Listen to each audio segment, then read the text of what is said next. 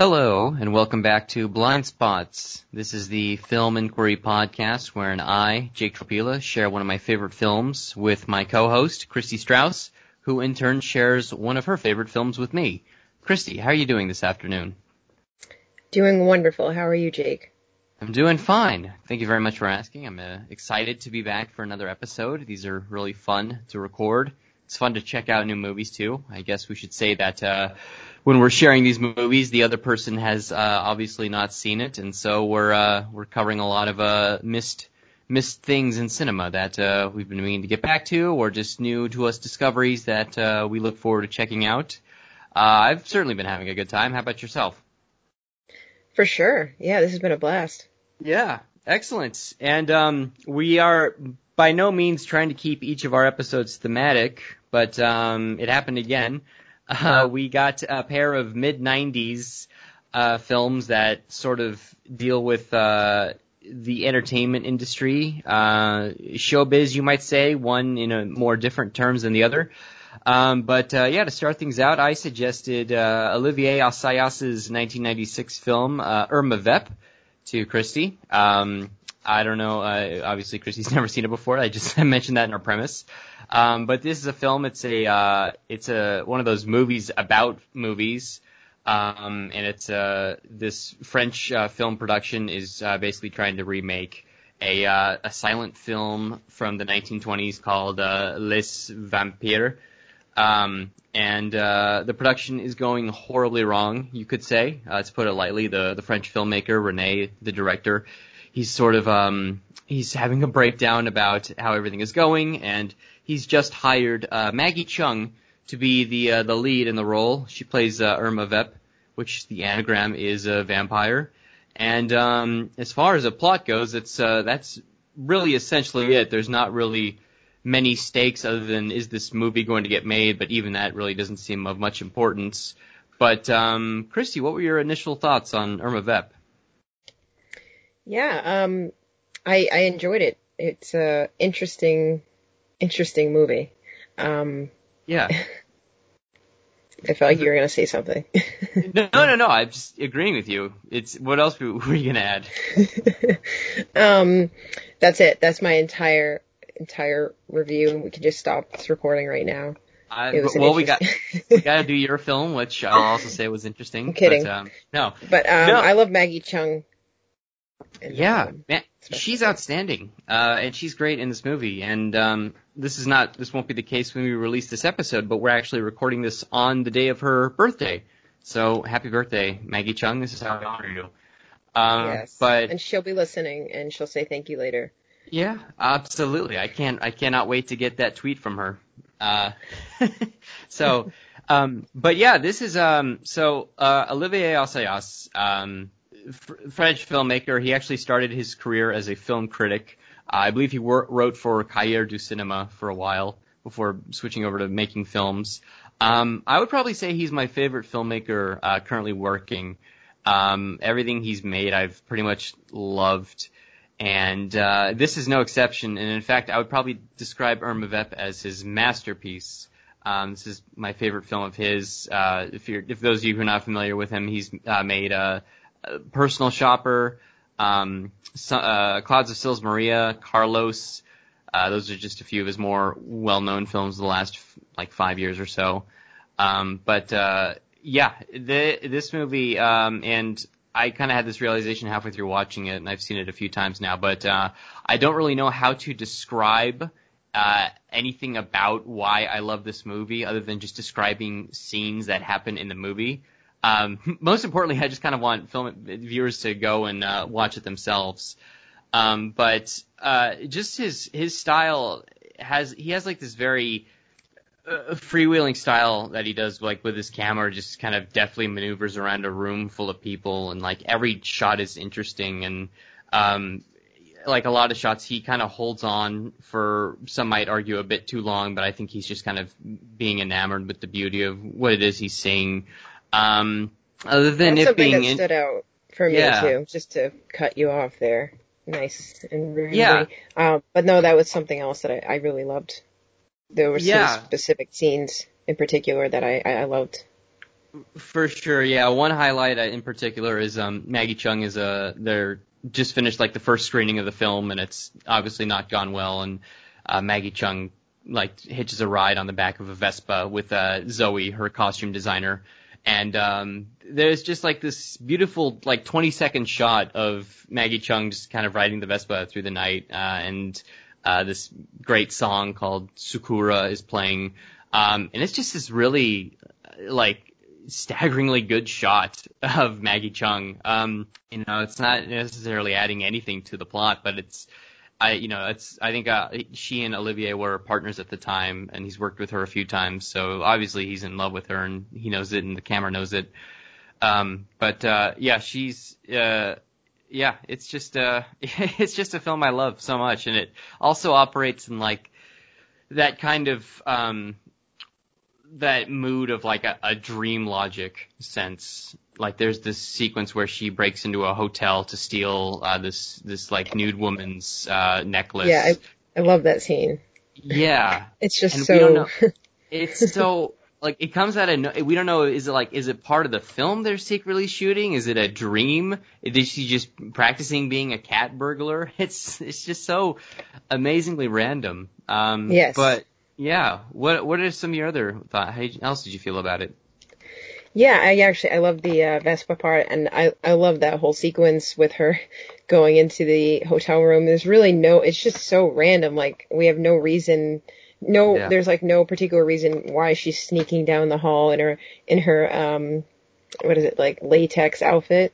Yeah. She's got this skin tight rubber suit, and it's described as it looks like she was poured into it. That's how tight it is. It's just bunched up all around her.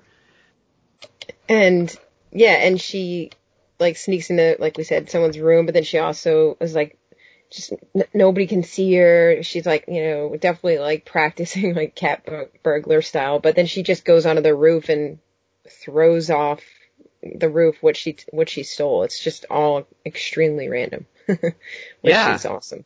Yeah, and it's raining. It's a very cool shot of her throwing it. So obviously this is a precursor to Titanic. A year later, Jim Cameron stole all of his ideas from this movie. But yeah, another thing I wanted to highlight is I mentioned this is like one of those movies about movies where everything is just going wrong. And one connection I made when I first saw it is the opening shot reminds me a lot of Robert Altman's The Player. Which is also, it's an extended tracking shot. In his film, we're going on a back lot and we're just sort of meeting the different characters that pop in and out. And it's like an extended take. And then here, we're following the tracking shot of like a prop gun just going from office to office, and everybody's like on the phone and they're like, no, don't bring that here, bring it here. And then Maggie Chung comes in and she's just awkwardly standing around as everybody's trying to like get their bearings and prepare for her, just because the production is just going so haywire. But yeah, it's kind of like, it has like a very insidious overtone of starting with a gun, because then you think, oh, something bad will happen, but like there's no murder in the film. Like there's not really any sort of payoff of any kind. It's just this really unusual mood piece that Assayas has made, and yeah, I don't know why. I just find it so intoxicating to watch, and this is like one of my favorite kinds of movies, which makes for great conversation, where it's completely indescribable and I can't articulate any intellectual thoughts about it. I don't know if you feel the same way or not. I do. Yeah. Yeah. Yes, it's thought provoking, and yet I can't provoke any conversational thoughts right now. But, exactly. Yeah. It's going so well. No, it is a good film, and I do love the disarray when she first arrives. It's like, and also there's something to be said too, like the language barrier, because it's everyone speaks French and yes. She doesn't, and which kind of makes some scenes disorienting a little bit too. Yeah. And there is a storyline with Zoe, the costume designer. She has a crush on her. And there's a good scene when they're all having dinner, Mm-hmm. And I can't remember the woman's name, but she's kind of like egging Zoe on and like almost trying to cause a little bit of drama, Yeah. with her, Maggie, which I thought was a fascinating scene as well. Yeah, yeah. That's yeah. It's all just great. I love the scenes of her trying on the costume and like Zoe is a heavy smoker and when she tries on the latex mask and all the mask comes out of like the smoke comes out of the eye holes and the mouth hole. Um, and another thing too, you mentioned like the language disconnect is that like Maggie Chung is kind of more known for making these like these Chinese martial arts movies, and so when she's introduced to the director, he's watching one of her films, and he's just kind of got this eyebrow raised as he's watching this like crazy wire fu movie she made like a few years back on VHS, and yeah, he's Renee is hilarious to me. He's Yes. clearly not having a great time, and we see several scenes of him trying to shoot the movie, and then it's like these complex shots of people walking through a room and waving a candle through a window, and like it finally comes time to putting like the mask on the vampire, and then they put it on crooked and just laugh, and he like just barges in saying, "You think this is funny?" Hmm. So, yeah, poor guy, he's not having a good time. No, not at all. Yeah. I mean, gosh, I don't know if there's anything else. It's not really a film that you can spoil, but it's a film that I really want more people to go out and see. I will say that this also is, continues a trend of Asayas, is that all of his movies have a really good soundtrack. And Hmm. this film has a few great songs in it. I mentioned the Sakura song is very beautiful, but it's got a song by Sonic Youth. And then there's a cover of Bonnie and Clyde by Serge Gainsbourg, which plays like during a party scene, and then it also closes out the film. Terrific stuff. And then the ending is just great. I'll just say that there's a screening of the finished product of the film, and it does not go as they expected. But yeah, Not at all. I would I would highly recommend this. Would you any closing thoughts on Irma Vep you wish to impart, Christy? Yeah, no, I mean, it's something, it's one of those movies that, and it's perfectly fine that maybe we don't have a lot of talking points with it, but it's more or less because it's something that you have to kind of see and you don't, maybe, it's not about spoiling, but it's something that's definitely more mood. And It's so about it's experiencing. Yeah. exactly. Yeah. And yes, there are some great scenes with music, which, I Hmm. always love. So yeah, it was a good rec. Yeah. Well, thank you very much. Shall we get to your film for the discussion? Yeah, Gus Van Sant's To Die For, 1995. So like we said, wait, was this a 95? Yes, this was a Yeah. 95, right? Yeah, mid 90s, and it was a movie I was surprised that Jake hadn't seen. It's an interesting one. Nicole Kidman is the main character, and it's very loosely inspired by Pamela Smart, the woman that seduced one of her students into killing her husband. But Right. yeah, so Nicole Kidman she's just, dreams of being a star. She's dead set on that, and she's amazing in this movie. And little like random side note, apparently Meg Ryan was originally gonna star in this movie, but for more money, but declined it, and that would have been a bad choice. No offense to Meg, but this is Yeah. definitely like, she was perfect for this. I agree. So yeah, it's interesting because it's kind of got this, it's shot almost like mockumentary, style a little bit. Yeah. Like they're interviewing people about what happened, and that's how we like the story is kind of unraveled. And she marries Matt Dillon, who's like his family owns like a local restaurant and bar, Hmm. and yeah, so it's a perfect marriage. No, but she really wants to be a star, so she at her local small town station, super ambitious, like pretty much goes there until they give her a job, and then she ends up being the weather Girl. caster, weather girl. Is that too? She does the weather. Yeah. Yes, exactly. There you go. And we should point out that like she's hired just as a desk clerk, but every day she goes into the office, she's basically dressed to be camera ready.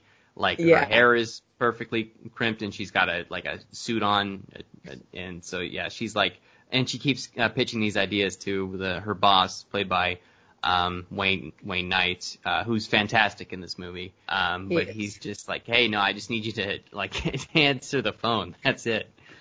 Sorry, please continue. Yeah, she doesn't take no, and she just like wears him down.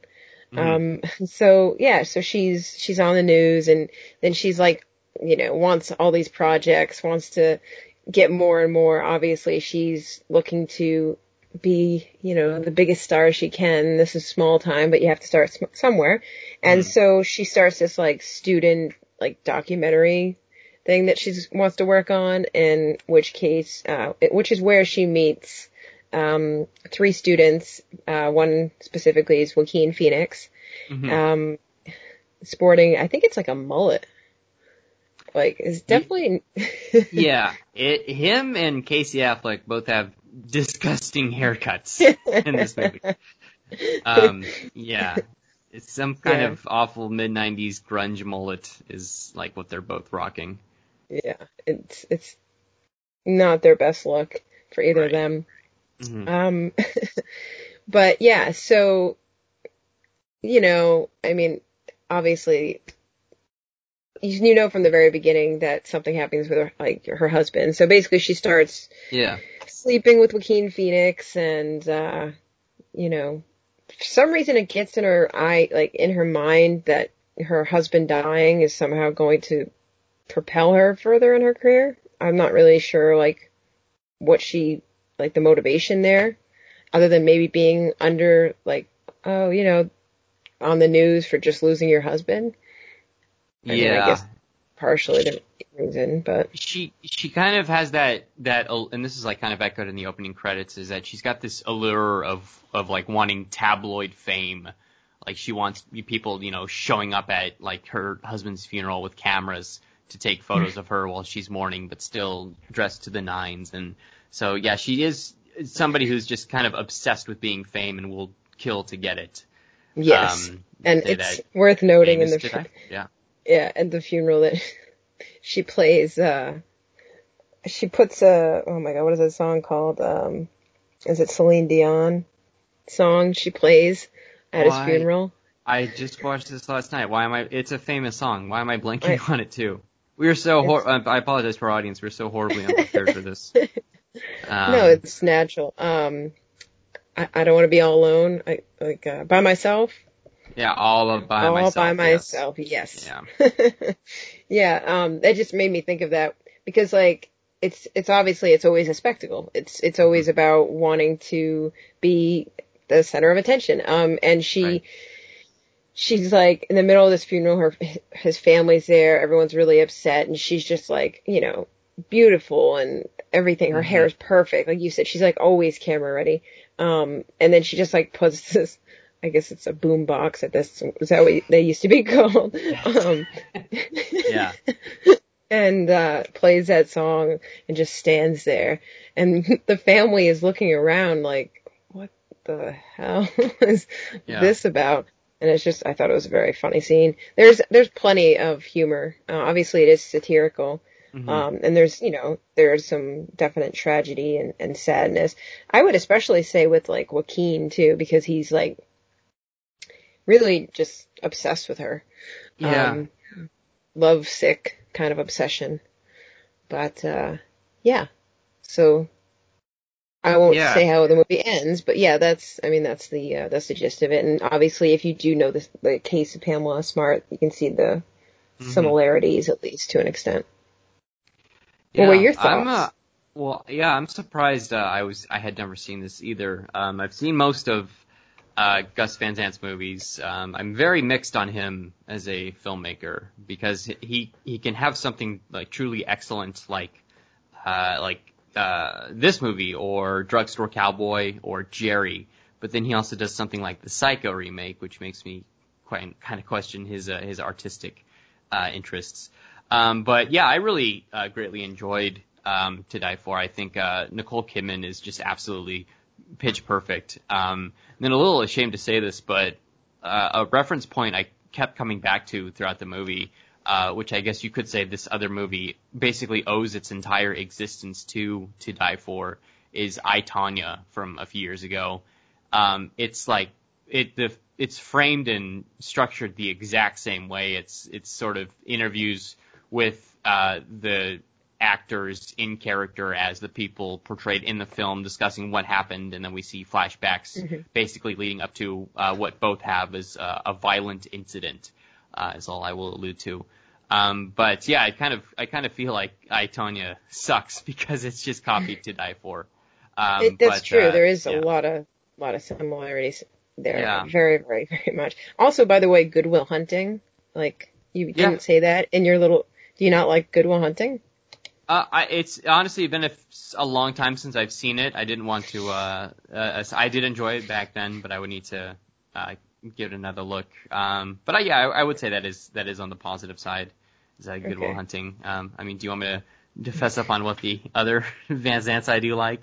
No, when you said some of his best, I just that's true. Glided by that, and I love Good Will Hunting. So that's fair. Yeah, I didn't mention My Own Private Idaho, but I have that one I specifically have mixed feelings about, because there's scenes with just Keanu and River Phoenix, who they're both fantastic. But then there's these weird like, what was it, King Henry V Shakespeare interludes, where they're just kind of hanging out with their homeless troupe of friends that they just become very irritating to watch. Anyways, To Die For. It's fantastic. The supporting cast is all aces. Joaquin, babyface Joaquin, is really good, and like you said, he's kind of smitten, like almost in a dumbfounded way, by this woman, because it's interesting. She basically is a narcissist and has no real care for anyone. She just wants to be famous, but just by the simple act of addressing Joaquin by his full name and not his nickname kind of attracts him to her, and it makes him deluded that there is actually something between them, which makes it easy to coax him into doing what he eventually does. But yeah, it's very much it's pitched like a very barbed satire of breaking out into the entertainment industry. Like, she doesn't get famous; she's just the local weather person on their local cable network. We should. You mentioned it before we started recording. You're a fan of the Danny Elfman score. Yes. Yeah. I don't know how I feel about it, to be honest. It was an interesting choice. That's kind of why I like it, because it was an interesting choice. And it's almost, and I know a lot of his scores sound the same, or very similar. Sorry, not the same. That one, this did kind of sound a little Beetlejuicy, which was like, at least part of it, which I thought was kind of interesting for this movie. It was so weird that it somehow felt right. But yeah, go ahead. Beetlejuice is like, and like maybe even a little Pee-wee's. I was just watching it with the opening credits, and I'm wondering, what is this Danny Elfman-esque score? And then a moment later, Danny Elfman's credit popped up, and I'm like, oh, okay, that makes sense. It is him. But I guess it's just kind of echoing the, like how show business is just kind of, it's like more of a sideshow. So I guess the kind of carnival-esque theme that he composes for the film is very apt. But I don't know. I'm not 100% certain that element worked for me like everything else did. But fair enough. Yeah. And this movie is too also kind of about our kind of obsession with like being a celebrities in general. Yeah. It's got a lot of interesting ideas there. And babyface Joaquin, as he shall be named here. It's interesting. There's this one scene where he's talking to the camera, and he's talking about his kind of relationship with her, Mm-hmm. And he doesn't say zombies, but he basically compares it to being a zombie. I don't know if you remember that sequence, but he's talking about how like dead people walk around and they're just, they don't like, he's basically talking about zombies in movies, and that's what it felt like. It's like, wait, what? And I just thought that was such a strange little, I guess you'd say, monologue, that just stood out to me, that I thought was awesome. And also, his name, he likes to go by Jimmy, even though his mom named him after, James Dean. Mm-hmm. It's Jim Morrison, because, like he says, Jim Morrison had the life, Yeah. So. I mean, he went out on top and he died young, and we won't say any more on that. He says it's interesting. He says his mom named him after Jimmy Dean. Jimmy Dean. There's James Dean, but then there's also Jimmy Dean, the sausage guy, and he was in a few movies as well. So I'm thinking that's what he was embarrassed by, because like James Dean is, he's cool. Like exactly. He's the the cool youth, and Jimmy Dean is not very much uncool. No offense to Jimmy Dean, but it's that was my important mistake. Distinction. Yeah, no. But no. he also, and I was kidding with Jim Morrison, but those were his words about him living the life, and I just thought that part was funny too. Yeah, no, that was a moment that stood out to me in his interview, like where he explains his name. Jim Morrison, living the life. He actually steals a lot of. Well, him and Kidman are both just kind of stand out to me in that movie. Kidman's Matt like Dillon's interesting. He's great. He's obviously in Drugstore Cowboy with it was I think that was Gus Van Sant's first film, if I'm not mistaken. But yeah, he's great in it. This is a good supporting cast. I mentioned Wayne Knight, but there's also Dan Hedaya, Kurtwood Smith, also really good. Ileana Douglas. Well, Ileana Douglas is fantastic, but also I really was a fan of Allison Folland, who's she makes up the third part of this trio with Casey Affleck and Joaquin Phoenix. I'm not sure what happened to her, but yeah, she's really good in this movie. Yes, she is. Yeah. Another kind of someone else that she kind of manipulates. Obviously, she manipulates everybody, but in a different way. Like Joaquin is lovesick. And she, I think, is just more or less, it's just about having that friendship and like having someone show interest in her. So it's another interesting dynamic. Yeah, she kind of buddies up to Nicole's character and looks up to her, but like Nicole's, trying to help her in a way that kind of seems mean. Like she says, "Hey, we'll help you lose some weight," and basically get her to be camera ready because she's also looking for that fame as well. But she's not quite does not quite have the stuff that Nicole Kidman has. Right. But and it is, and Nicole Kidman does love her dog, so she does love something other than fame. Yeah. Her dog, Walter. The one thing that'll always be loyal to her, no matter what she does. Exactly. Yeah. But yeah, that's To Die For. Yeah. Yeah. It's to die for. Nicole Kidman truly is to die for. I will say that much. But did you have any final thoughts you wanted to share on this film or the other one? Or have that? No, not really. And there's some great musical choices in this movie too as well. But yeah, I know you weren't 100% on the score, but in general, I liked it. And yeah, no, that was it. Irma Vep is to die for. Irma Vep, hey, there you go. Irma Vep is to die for. And Nicole Kidman is a vampire. She's got pale skin. Yeah. Well, all right. I would say that about wraps up another exciting episode of Blind Spots. Christy, do you have any social media you'd like to plug? Yeah, you can always head to our site, filminquiry.com. Our Twitter's at filminquiry. And my Twitter is at Strauss, STROUSE _ Christy, KRISTY. And what about you, Jake? Yeah, I'm on all things at Jake Tropila, JakeTropila. Feel free to tweet at me there. I'm not that active. I usually have about one tweet every other day. So I call that the platonic ideal of using Twitter. But yeah, no, hit us up. Let us know what you think of either film. And if there's any other connections that you can find between the two of them, we'd love to hear it. Yeah, absolutely. Yeah. Share your thoughts. Tweet at us anytime. Exactly.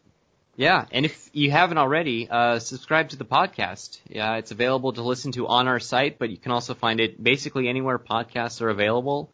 Spotify, Apple, the Apple Podcasts. I almost said Apple iPod. Yeah. I think they would have got it if that had happened. It would have been okay. Yeah, Spotify, Apple, wherever you need it, we're there. We're everywhere. Yes, exactly. Whenever you need us, we're there. Right on. All right. Well, yeah, that about does it for episode 3 of Blind Spots. Thank you very much for tuning in, and we'll see you next time. Thanks. Stay safe, and thank you for listening.